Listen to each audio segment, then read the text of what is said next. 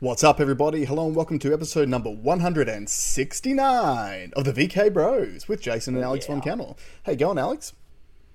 Dude, I had a cracker of a week. Have Yeah? you seen the price of Bitcoin? Yeah, I posted up about it on socials the other day. What I find hilarious is, like, how many times have I told people to buy this year? Mm-hmm.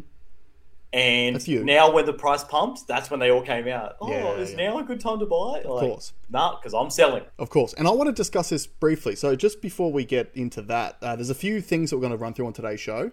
There's an update on the Mis- and Disinformation Bill. Key part is around the submissions from the public on that bill. We also want to go back and talk about some more COVID stuff because we haven't really touched COVID for a few weeks, as has not the mainstream media either, because obviously the war and stuff has been dominating. But there are some updates that, like, I'm not letting this go. I don't want to let this go. We can't let this go. Every other crisis in the last 30 years has been just let go because a new crisis has come along to take our attention. So there's still much to go through on this. And obviously we are going to talk about the war as well. But in regards to the Bitcoin thing, what I found so interesting about this is I myself, because I'm not an economics major, right? Like, this is opinions. We have, I like trends, I like data, I like looking at all those sorts of things, but I'm not going to pretend that I'm some sort of financial genius. But all I knew is in the US during COVID, 40% of the entire supply of US dollars that has ever, it was 40 during COVID. I think they printed more since. Yeah. So during that period of time, 40% of the entire amount of US currency that was ever in existence was printed in a 2-year period.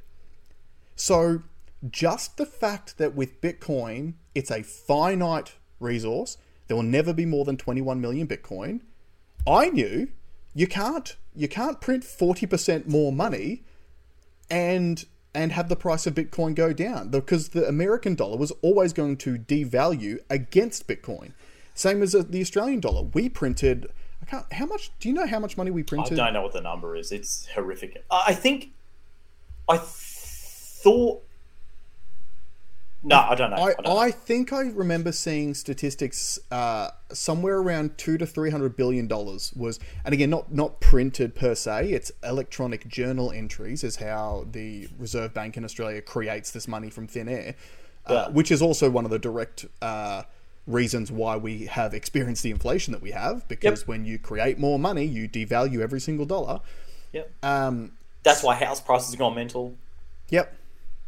Did you see PBD podcast this week where I can't remember who the guest was, might have been a home team one, but he brought up a really, really interesting point about interest rates? Did you see this at all? See it. Okay, so I'd suggest you go and have a listen to it, but just to try to give you the general idea. So in the US, their interest rates are a little bit higher than what ours are over here in Australia, and obviously every person is screaming out going, we need to lower the rates, people can't afford housing, people can't afford this and that and the other, and people are suffering, and that is true to a degree. But what he was talking about was, he goes, the thing that no one is discussing when it comes to interest rates is the fact that even though the interest rates have gone so far higher than they were even 12 months ago, the price of housing has gone up. Yep. So what do you think would happen if you lowered the interest rates all of a sudden? It's supercharged inflation. That's right. And he puts it into the perspective of, essentially that's what happened in Venezuela, and that's why they experienced that hyperinflation, because a very, very similar thing occurred where they already had the inflation, the interest rates were going up, then they dumped rates, and then the inflation just went completely astronomically through the roof. So he was saying, like, Jerome Powell, he knows that at some stage, Jerome Powell's going to get a phone call from the President of the United States going, hey, buddy, there's an election next year I'm trying to win. You need to lower those interest rates so I can get those votes. And he really, really hopes that the Biden administration doesn't have any dirt on Jerome Powell, because he needs to hold steady at what he's currently doing. Well, on a local level, I had beers with someone at a Christmas party who runs a small investment fund. Yep. And I asked him what he thought next year was going to look like. And I said, we're going to have double-digit interest rates by the end of this year. Like, I said it in 2022, meaning 2023. And he goes, I disagree. I'm like, what do you think is going to happen? And he goes, I don't think the Australian government has the balls to do what it takes, which is to do the double-digit interest rates. Yep. And instead, they're just going to prolong it and kick the can down the road, and we'll all just pay for an extended period of time. And I only noticed on Sunrise yesterday, they spoke to some economics guy, and he said the hard and fast approach that America and Canada has taken in particular, because an American mortgage now is at 8.1%. Yep. If you want to go get a mortgage, it's 8.1%. What are you getting here? Late sixes? Late sixes, early sevens. Yep. Their inflation is moving, but ours isn't. No. And ours just popped back up again. So they're saying next week or tomorrow, after this comes out, there's probably going to be another rate rise. But, there still needs to be a bunch. And like you said, and the same here, house, auction clearance rates are still high. Yep. Houses are still getting record prices. Yep. So it hasn't slowed spending, which means there's still more to go. That's right. So, yeah, look, very, very interesting. But the Bitcoin thing... just before we go back to Bitcoin, I just want to make the point. The only Australian senator I've heard actually putting out potential solutions that the government and particularly the Reserve Bank of Australia can do to help inflation is creating some of this extra money like the Reserve Bank has been doing this entire time, but using it to spend on infrastructure, which do things like building more power plants. So in other words, increasing the supply of vital services that we need that are currently victims of inflation. So increase the supply of power, increase the supply of water, increase the supply of gas. Like if you create money to build those things, you're gonna over the long term, you're going to get a return on investment for those things as well. And it makes far more sense to try to, because at the moment, all the government and the Reserve Bank are doing is interest rates to try to take demand pressure off the market. Yep. We're doing nothing to create more supply. And there's two sides to this equation, supply and demand. So why would you completely ignore 50% of the equation? No, I will argue against the building infrastructure, especially for energy, is that by the time you finish it, the sanctions in Russia will be over and a cheap supply of energy goes back to the market, therefore selling, you won't have anyone to sell that electricity to. Yeah, but I mean, if you went to a point where the cost of Australian energy, because obviously then you'd have an oversupply, well, that just means that you can actually start doing things like bringing back manufacturing and stuff to the country. No, you wouldn't supply it. They'd wind it back down because they won't be able to sell it at the price that we'll want for it because we'll be more expensive than others. Oh, unless we can save some of the profits that they're making at the moment. Unless we could do it if we did nuclear or something like that, where it was like a fundamental change in the way that we build stuff. But yeah, look, the older I get, the more I realise it's a scam. Yeah. The whole thing's a scam. Yep. We'll get onto that on my views on the war later because that's very scammy as well. Yep. The Bitcoin thing, I don't know why it pumped as hard as what it has. PBD mentioned the big guys, Vanguard, BlackRock, creating those Bitcoin ETFs. They've been talking about ETFs for months, and I think the ETF. So I think this is a trap. I sold some, so I profited, and actually I did very well at it. It's always a good idea to take profits. Always good idea. In my head, I said, just sell everything that you bought under this price. Yeah, it's all profit, right? Yep. And I pulled up my transaction list, and I realized I've been buying very consistently in significant sums for the last 18 months. And your son is doing very well at it. So he's double. He's double. Nice. Right? But he's a born investor. I got to the point where I was like, oh no, like I'm not willing to sell that much Bitcoin, so I sold a smaller amount. But and again, going and saying what I said before is, I was buying it when no one cared. Yeah, you know, I literally had people say, nah, it's too low. I'm like, are you serious? What do you mean it's too low?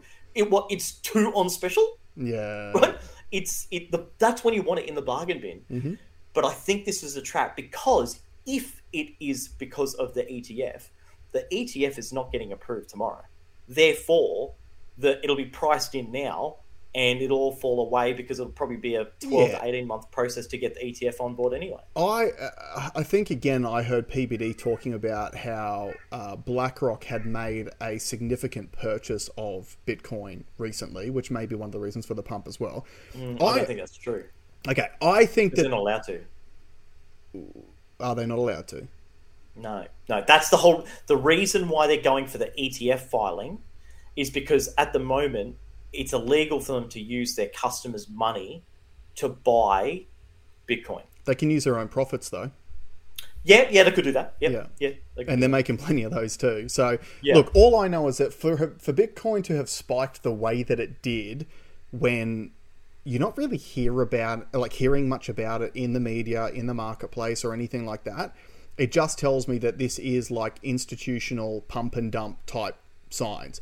So they buy in big, it spikes, all of the mum and dad investors go, oh, Bitcoin's finally doing the thing that everyone said it was going to do. Then they buy in now, it goes to $55,000, $60,000. The big guys sell out their large chunk, causing the market to dump. Me. Yep. All of the mum and dads, again, try to cut their losses as quickly as they can because they freak out. The price goes back down again, and then they just pump those profits back in. And we'll see cycles of this, I think, over and over. Yeah, I mean, the reason why I sold, I've left it all in the account ready to go back in so I can increase my stack.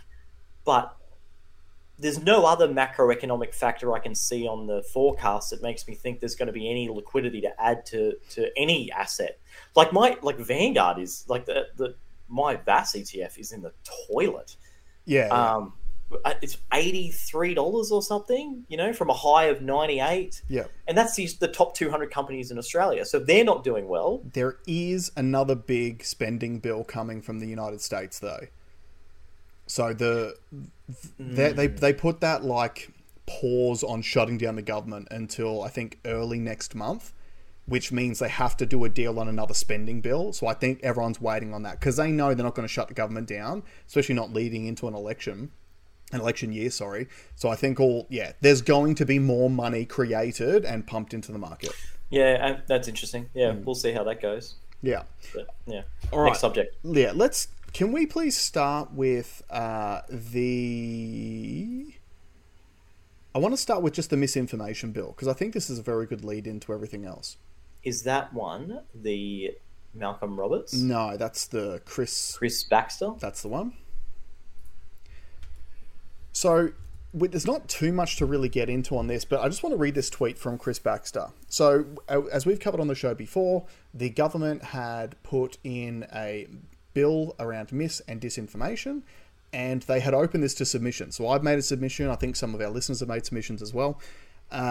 And anyway, so this tweet says 23,000 submissions were made to the Misinformation Bill, and now the Labor government has stated that they only expect to publish around 2,500 of them in total. I never thought we would see such blatant censorship of what would otherwise be ordinary democratic participation. And in relation to the Misinformation Bill, they claim is not about censorship. How deeply ironic.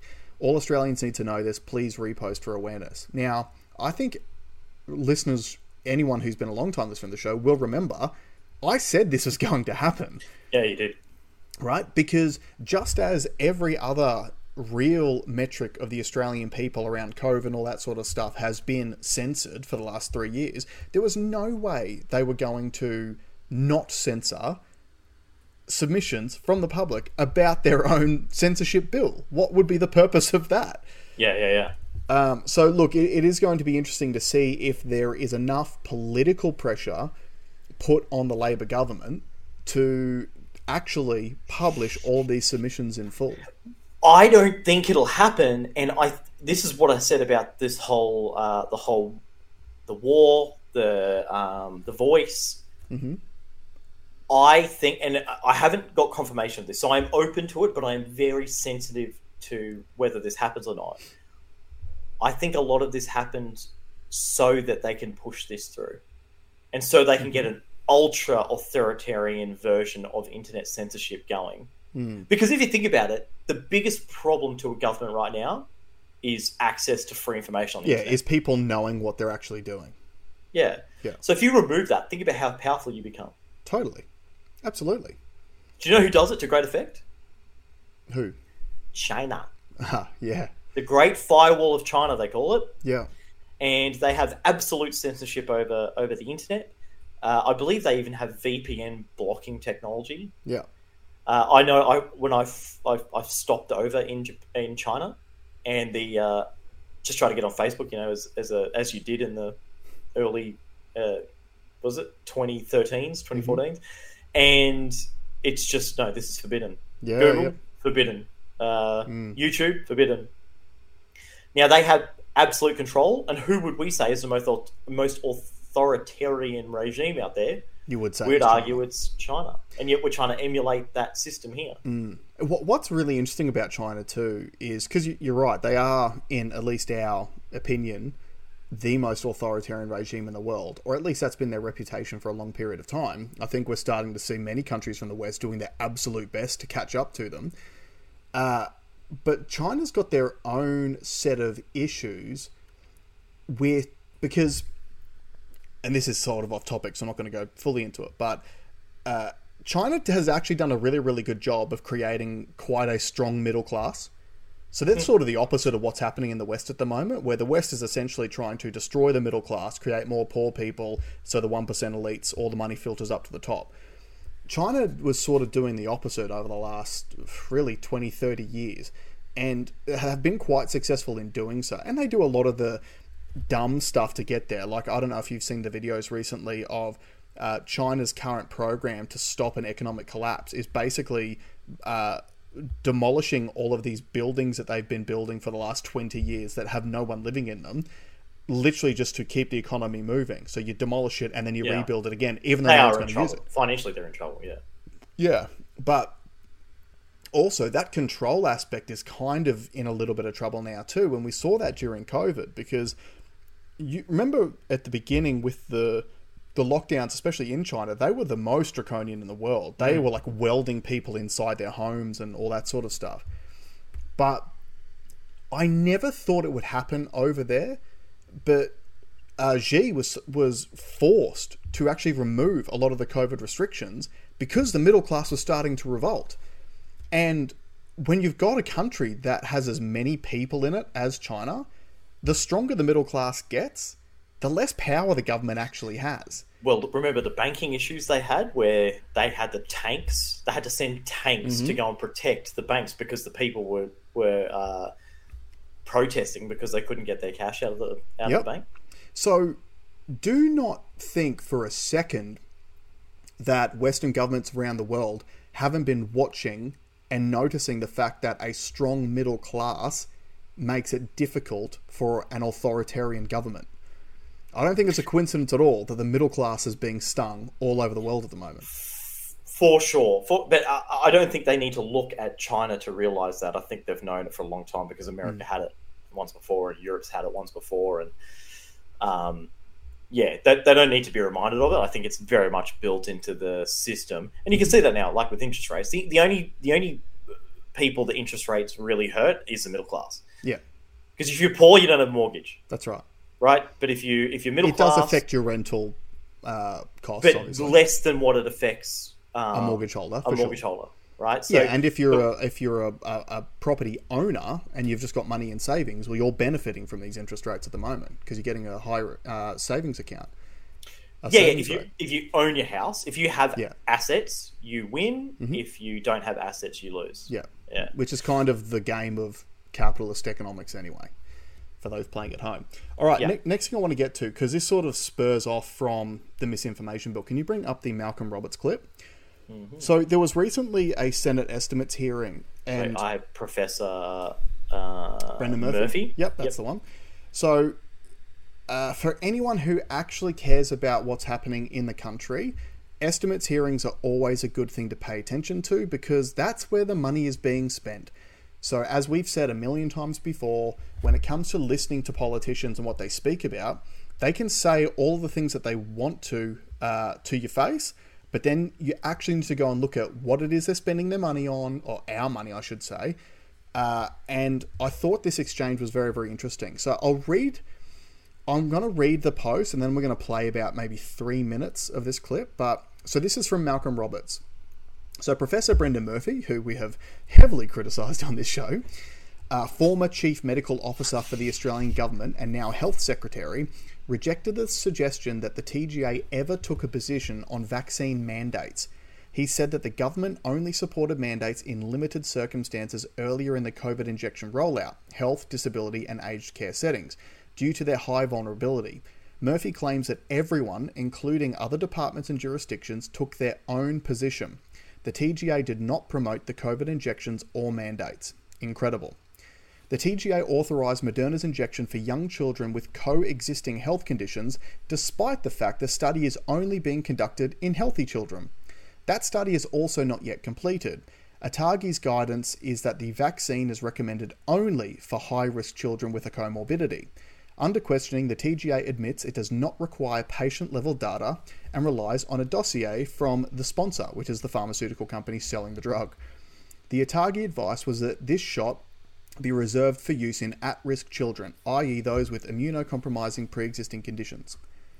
I asked the TGA about reporting performances in the DAEN database of adverse events, including fatalities. I wanted to know whether adverse event notifications were higher in those parts of the country where reporting is required compared to those without mandatory reporting. Strict independence of scrutiny for these products is clearly needed and is now being called for by a highly regarded epidemiologist. Mortality figures... Oh, and I think I've just lost Alex. Alright, I think Alex's blue screen of death. I'll be back with you in a sec. Alrighty guys, and we're back. Good old blue screen of death. Okay, so again, we're just wanting to run through this clip now from Malcolm Roberts in the Senate estimates hearing. So if you can go ahead, Alex. Thank you, Chair.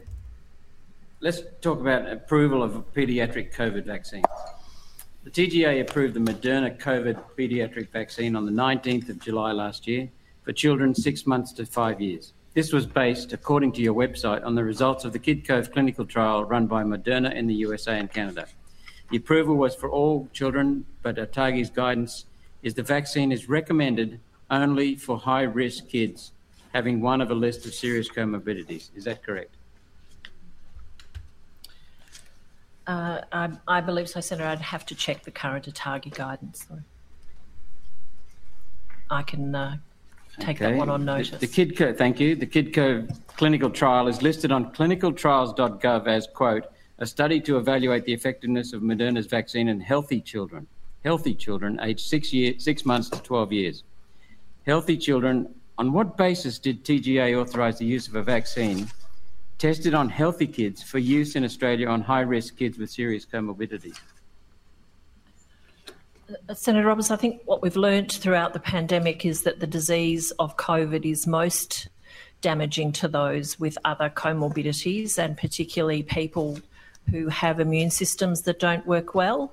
And so our recommendation, or the recommendation of ATAGI and the recommendation of the TGA, would have been to be able to support young children with precisely those conditions by demonstrating that the virus was safe and efficacious in a healthy population. But the study was to evaluate effectiveness of Moderna's vaccine in healthy children, yet you approved it for children with comorbidities. Again, no basis. Again, it's a sort of thing that can be extrapolated, and it was very important to be able to provide a protective therapy for young Australians who were at risk of serious illness from COVID-19. So you just extended the study into a completely different field without testing. Senator, you can't do the clinical trials in those. Those trials have to be done in healthy children. You wouldn't be able to, do that first in population trial in people with severe underlying diseases. You'd have to get healthy volunteers, and that is a good way of showing that but then the ATAGI advice is then considers all the other risks of COVID as well. So that the safety can be shown in healthy people, but then the ATAGI advice is relevant to the risk of severe COVID. So there's no disconnect there. Your approval was in July 2021. So I just want everyone to realise and remember, when we went through the TGA's non-clinical report on the Pfizer phase 3 trial, and I know that they're speaking about Moderna here, but the Moderna, I'm assuming the TGA has done the same level of lack of testing of the Moderna vaccines that's done with the Pfizer vaccine. You will remember that they did zero testing on whether or not the vaccine itself could cause autoimmune issues, but they noted that it may potentially be a factor. That was noted in the phase 3 non-clinical report for the Pfizer vaccine, which was written by the TGA themselves at the beginning of 2021. So what this exchange is essentially saying is this. The TGA approved these vaccines. Now, remembering that the other problem too, with the Moderna vaccine, the total amount of mRNA in the pediatric doses of the Moderna vaccine is actually the same amount as in the adult doses of the Pfizer vaccine. So whatever negative effects you might get are amplified 3 times because the Moderna vaccine's pediatric dose is 3 times higher than the Pfizer pediatric dose. Okay? So the TGA, following the Kid Cove study on healthy children, has only approved the vaccine for children that weren't included in the study. They're the only children that it was approved for. It wasn't approved for healthy kids. It was only approved for kids with comorbidities and does it make sense? Problems, knowing full well that the vaccine itself can actually cause autoimmune issues. And how would it make sense to do safety testing on people that aren't going to have problems with safety, and then give it to someone who you've done no safety checks with, who is going to have problems with safety? So this is the exact same problem as we are experiencing with the transgender medications and surgeries on minors, because it is unethical to test any of this stuff on minors. So instead of doing the testing, let's just do it based on no evidence. Anyway, continue on. I want to play just about another minute. That clinical trial finishes in November 2023. So it is not even finished yet. The TGA must have worked from interim documents. Did the TGA evaluate the patient-level data, or did you just take Moderna's word for it, like you took Pfizer's word for it? Senator Nick Henderson, Acting First Assistant Secretary of Medicines Regulation Division. The Moderna vaccine was approved through the provisional pathway, which is a well-established pathway. It was an established pathway before the pandemic. Sorry, what's a pathway? That allows for approval based on interim clinical data, and data would be supplied on a rolling basis over a period of time. Did you evaluate the patient-level data before you approved it? Senator, I think we've answered questions in relation to patient-level data. The TGA, we do not require patient-level data. We do require clinical data that is of sufficient evidence from the sponsor of the vaccines. So you relied on the sponsor of the vaccines? We relied on a dossier provided by the sponsor with with clinical data provided. So would this be misfeasance on the TGA?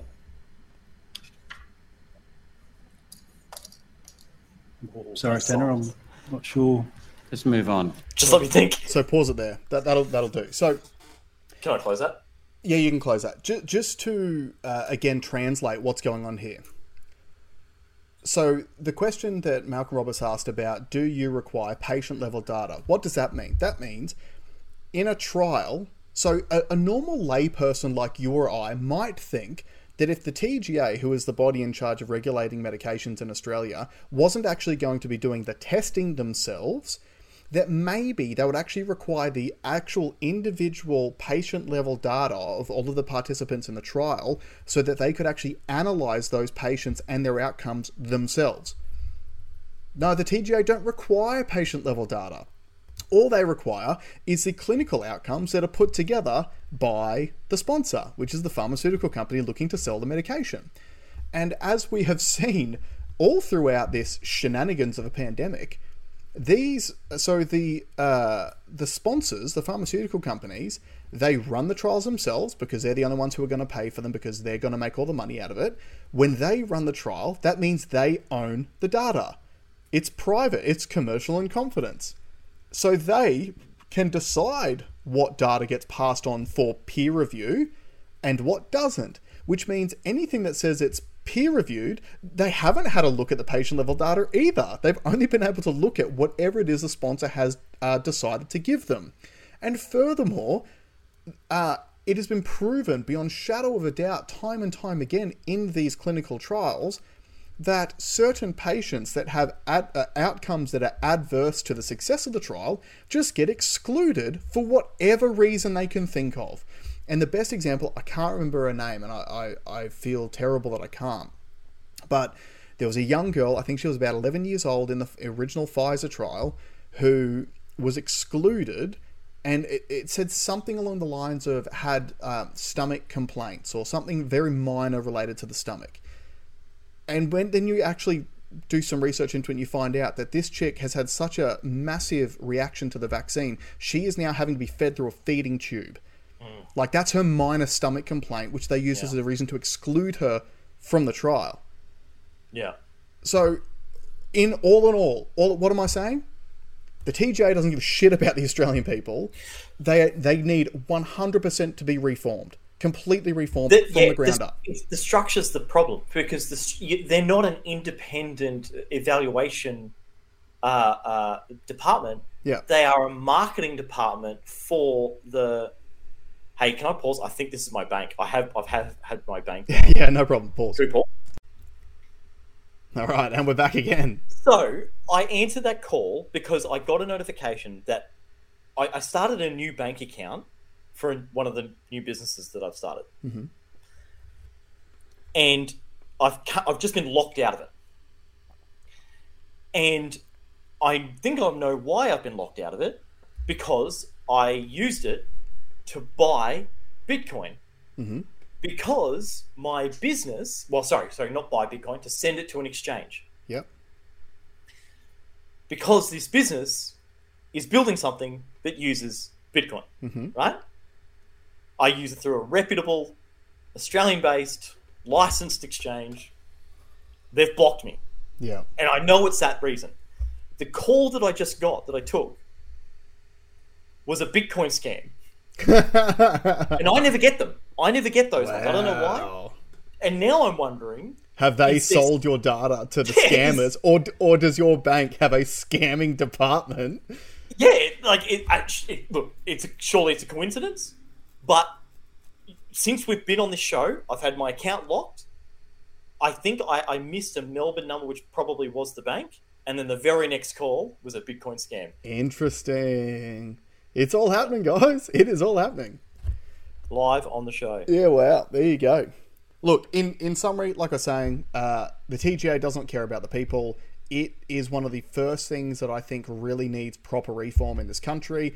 I think that the industry funding model is completely broken. We can see that now. It makes sense to go, hey, we may as well make the people who are going to profit out of the medical system pay for it. I get that. You know what? Me as a taxpayer, I would rather pay the money myself to have them do the job properly and work for me rather than work for the drug companies. You know, I'm all anti spending any money, but I think that's a pretty significant thing that I think a government should be doing. If you're, you know, do I think there should be some oversight on the things that we put inside our bodies? Yeah. And do I think it should remain impartial? Does that mean that the government has to pay for it? Does it mean that they're going to waste a bunch of money? Yeah. But as long as they don't, they're 96% funded by the sponsors. Yeah. And again, they call them sponsors. They're like NASCAR drivers.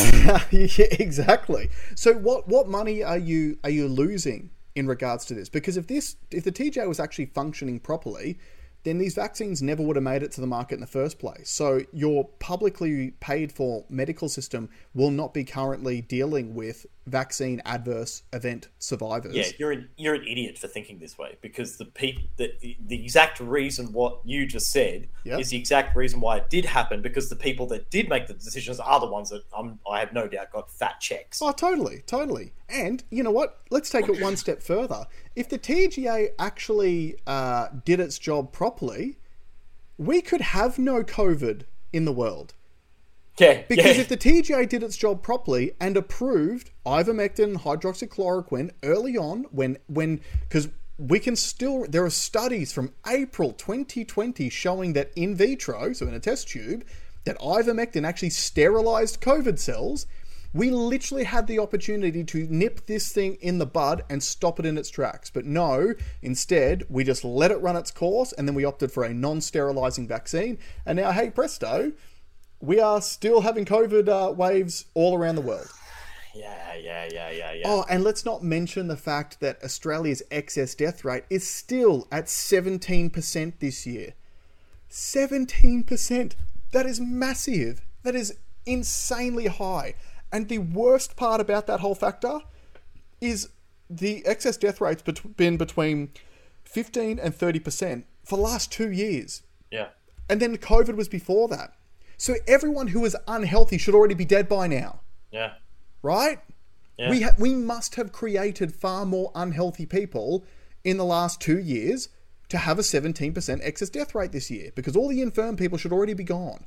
It should have gone the other way. Everyone who was infirm should have already died, so now we should be in a negative excess death ratio if the vaccines weren't harming people. Because that's the only other factor, the major factor that has changed in the last few years. Well, I know that some of the government officials that were at fault for all this, the only thing they've said in their defense for this to explain the excess death is like, oh, like there's still COVID around, which makes you think that the vaccine doesn't work, and then which they introduced, so their measure hasn't worked. Then the other thing they say is, oh, because of lockdowns, which they introduced, so they would have caused that too. Lockdowns stop people from going and seeing their GP. Okay, so it's your fault. You did that. Yep. And then that caused a lot of additional stress, which is a main factor of like cancer. Like, okay, so you did that. Okay, so what you're saying is you did it, but it's not the vaccine. That you did too. Yeah, exactly. It was government response. Yeah. I also saw that recently too. Okay, so I've just gone on the Queensland Health Twitter page to try to find it. So Queensland Health did put out another notice about... I can't find it here, but they did recently put a notice about how COVID's spiking again and trying to get everyone to go and get their booster. And just while I've been on here, they have got some food recall notices. So they're recalling performance-inspired energy water, Go Time Fruit Punch Power Flavour 500ml. The products have been available for sale in Chemist Warehouse. Brand Solutions Australia is conducting a recall due to microbial contamination. So they're recalling that drink. And they are also recalling Ethical Nutrients Mega Magnesium Raspberry Powder. So Metagenics is recalling batch blah blah blah due to high pyridoxine vitamin B6 content. So a high content of vitamin B6. Queensland Health is currently recalling. Why are we recalling fucking vitamins? Because none of those modify your teenagers. I've said enough. Yeah.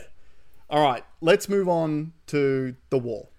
And you had some thoughts on the war that you wanted to share. Okay, so I'll close down these other ones that we were going to do. That's fine. Okay, I want to start by showing this short from YouTube. Cool. This is the start. This is our friend Julian Assange. Is not to completely subjugate Afghanistan. The goal is to use Afghanistan to wash money out of the tax bases of the United States, out of the tax bases of European countries, through Afghanistan, and back into the hands of a transnational security elite. That is the goal. i.e. the goal is to have an endless war, not a successful war. Okay, so I wanted to start with that because that was said in 2011. Meanwhile, he's basically been in a hole for 20 years for saying it. And we're right back there. Yep. So we know that the war in Iraq, the weapons of mass destruction never existed. Going into Afghanistan was there to chase Osama bin Laden. So the West, us included, so America, Australia, the UK, basically flattened Iraq. It's a failed state now. Yep. We flattened Afghanistan. It's a failed state now. Syria's in there. There's a whole bunch of Middle Eastern countries that are in there that we've done all this damage to. And here we are in 2023, and this this Hamas versus Israel thing breaks out in the Middle East. And America's talking about going to war with Iran. Yeah. So I actually had someone ring me during the week, and I've spoken to him before this, so this is not we could talk about this. Cool. He critiqued us for making the comment about the hospital, the bombing of the hospital, and that it didn't matter. And his argument was that it does matter because we need to know who's at fault, who's the baddie, who's the goodie. And I spoke to him for probably half an hour about this exact thing to say, that's the point. It doesn't matter at the macro level if Israel did it, if Hamas did it, or if Hezbollah did it. It doesn't matter. Those moments are used to inflame public sentiment. Yeah, it's called manufacturing consent. There's literally a book written called, I can't remember who the author was, but it's called Manufacturing Consent. So this is how they manufacture the consent of the public and the taxpayer to go to war. And that's what Julian Assange said. Yep. It's about a prolonged war. He says later on in that, they want to have kids born in a world where they're constantly at war and it's normalized. That's right. Because it makes lots of money. It makes people very rich. It makes people very powerful. Can I give a quick example of that out of our research? Sorry. At the cost of thousands, if not millions, of lives of innocent people. Yeah. Very interesting point on the military-industrial complex. We're participating in Australia as well. Like, we're not immune to this. We are just America's little brother. When they say jump, we say how high. There was an exchange in estimates this week as well from David Shoebridge, who's a Green senator, who is, I like him. He's usually very on the ball. We don't agree on everything, obviously being a Green senator, but he's very consistent on some good things. And he was questioning the Defence Force. And one of the things that came up was the fact that the Australian Defence Force purchased a HIMARS missile system from, I think it was Raytheon, 12 months ago for $558 million. We then purchased another HIMARS missile system from Raytheon about a month ago, and we paid $1.6 billion for it. And somehow in the exchange, essentially what came out was that the member of the Defence Force who was doing the negotiating with Raytheon essentially started the negotiation by saying $1.6 billion is my max budget. Now, I can, as a salesperson, I can half cop that when you go, hey guys, $1.6 billion is my max budget. We bought one of these things 12 months ago for $558 million. Obviously, they're not worth the same amount a year later. So can we fit 3 of these systems into my $1.6 billion budget? And I'll tell you why they paid $1.6 billion. Because the knew this war's coming, therefore the demand for it is very high, the supply is very low. They pick their number. So if they didn't buy it, the US taxpayer would have paid the $1.6 billion and sent it to Ukraine. Yep. Or that it would end up in Iran. Totally. But also the point is, our government only wasted $1.6 billion of our taxpayer dollars on one HIMARS missile system because we're manufacturing these wars and then we're telling our people, hey, you guys need to argue over who's in the wrong on this. Yeah, absolutely. So, that's the point of the argument. Now, we are involved in this. I noticed the reporting on Wednesday on Sunrise that we're sending, and they said this a bunch of times. They said, we've sent an additional 2 planes with military combatants. No, they didn't call them combatants. They called them something else. In support of Israel.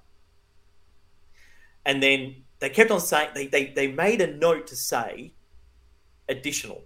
Yeah. So people. Now, I never heard the reporting of the original ones that went. Yeah. Which means we were either already there, or it's in addition to how many?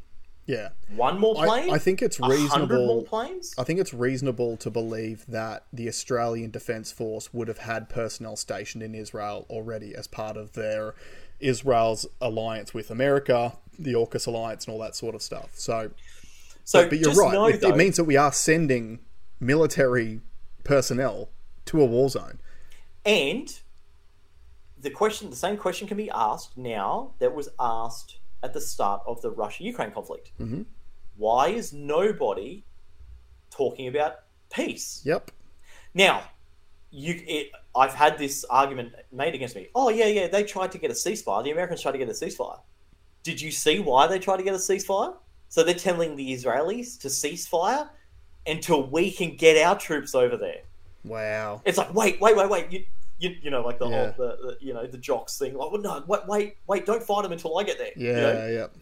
We are warmongers. So the question is not, is Israel bad? Is Hamas bad?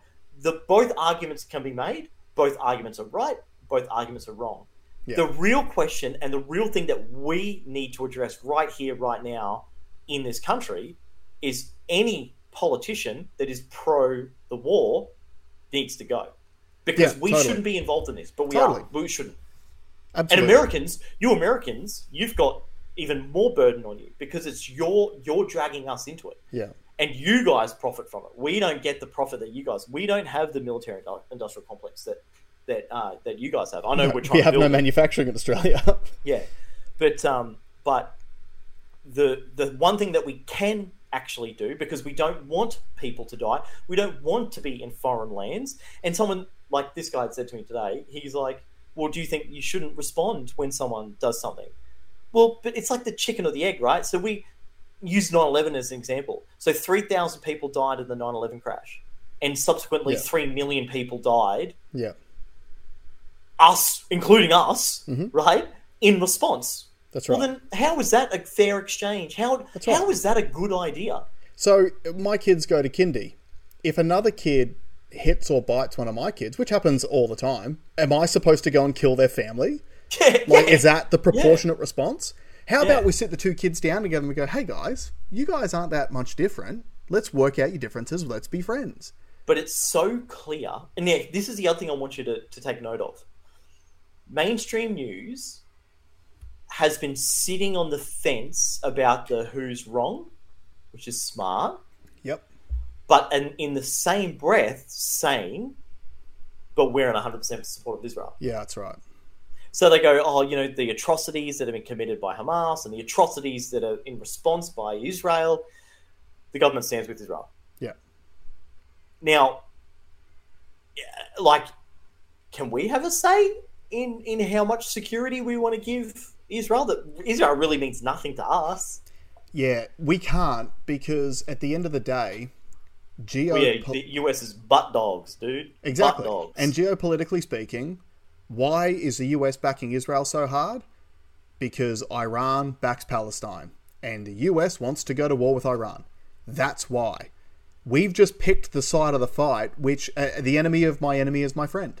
Yeah. And the West will continue to inflame tensions until Iran potentially steps in, and you have the exact same situation as Russia-Ukraine. Because Russia-Ukraine started the exact same way. Ukraine was bombing a Russian-speaking part of the Donbass region, a region that wanted to be part of Russia, for 8 years. And Russia was telling everyone who would listen, The part of the deal from the Minsk Accords signed in 2014 was that Ukraine would never join NATO or become part of a bloc like the European Union. And what did NATO do? Hey, Ukraine, you want to become part of us? Part of NATO? So the West, led by the US, overstepped that boundary and started that conflict because the West wanted it. And we are doing the exact same thing now with Israel and Palestine. Because, and again, no one gives a shit about Israel or Palestine because the goal is Iran. Really, that's the goal for the US. Because they've said it. They've said it. Like, they say it out loud. And the justification is, they funded it. Well, hold on. Who funded Iran? Mm-hmm. The Biden government had done a $6 billion... Sorry, it's argued whether it's $2 billion or $6 billion. Doesn't matter. It's billions. Yeah. And, anyway. Who originally funded Hamas? Israel did. Yeah. It happens all the time. There's video clips of Benjamin Netanyahu talking about how they funded Hamas deliberately to destabilize Palestine. This happens everywhere all over the world. It's manufactured. This is the lesson that I want to give people. So a lot of people are talking about it. I walked through a cafe the other day and there was people talking about it.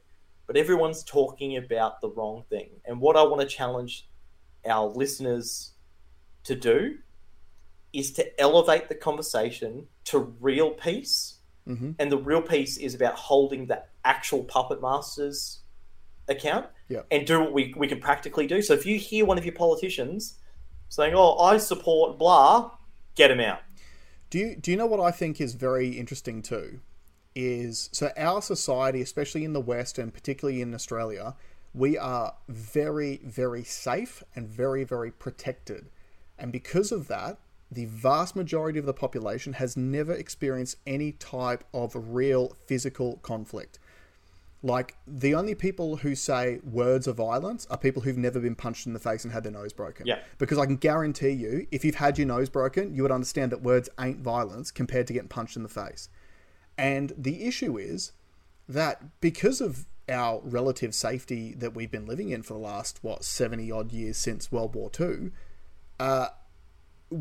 we are too comfortable with saying, hey, that guy's a bad guy. Let's go to war and take them out. It's never the people who actually have to go to war that are actually all for it. Yeah. And you see, they interview celebrities and, celebrities standing with Israel and blah, blah, blah, blah, blah. One of the most fascinating things I saw was last weekend, there was a UFC card in Abu Dhabi.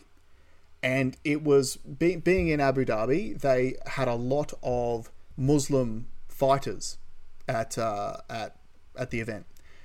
And this guy, Khamzat Chimaev, I don't know if you've ever heard of him. He's like the next big thing at middleweight. He is an absolute destroyer of a human being. He is Chechen, and if anyone knows Chechens, they are aggressive, violent, hard people. So he wins his fight, and in his post-fight interview, what does he say? Hey, Muslim, Jewish, Christian, it doesn't matter. Please stop killing people. Yeah. Please stop killing children. I've just had a son, and when I hear about children dying overseas, I don't care who you are, what you believe. We need to stop killing children. So that's a fighter saying that. Someone who understands conflict is saying, stop the war. And there was 4 or 5 Muslim fighters all had the exact same message when they won their fights and had their post-fight interviews. Every single one of them was anti-war. They weren't picking a side, even though it's quite easy to when you're a Muslim. They could have easily picked Palestine, but no, they said, no war, stop killing people. So people need to understand that. You have US senators saying it's time to go to a holy war. Yeah, exactly. Saying it out loud. Well, look, remember back to... I think we may have even played the clip on the show. Remember the US Senator John Kerry, when he was talking to Volodymyr Zelensky about all of the money that they were giving them, and he said... whatever the aid package was is killing Russians. It's the best money we've ever spent. Yeah. These are the people running the country. Yeah. War pigs. That's what War Pigs. They are absolute war pigs. Yeah. So look, do you have any parting notes that you want to make to wrap that one up? No, just that if you are going to have a conversation about it, elevate it higher. Yeah. And don't get caught up in like they're gonna use the dead babies. They're gonna use Yeah. heinous stuff is happening. Don't get me wrong. Heinous stuff That's right. is happening. But the only way to stop it is not to pick a side. It's to stop wars from happening. Yeah. And also, that goes for every conversation, everything that comes up. We saw how ugly people got at each other over vaccines and COVID. Don't let them do it to you. Like, it's a trick. It is a trick. In Australia, we've got like tall poppy syndrome. We hate being taken advantage of. We hate thinking someone else has gotten one over us. Every single time you buy into an issue and hate your neighbor over it, they won. You've been tricked. Totally. You lost. Yeah. So next time a hot button issue comes up, take a step back, find someone who disagrees with you, and find some middle ground and try to figure it out together. Like, build that community back up again, because they are dividing, they are conquering, but we can stop them. Yep. Let's come together. Be better. All right, guys. Thanks very much for joining us. Sorry about the interruptions this week. We'll see you next time. Bye.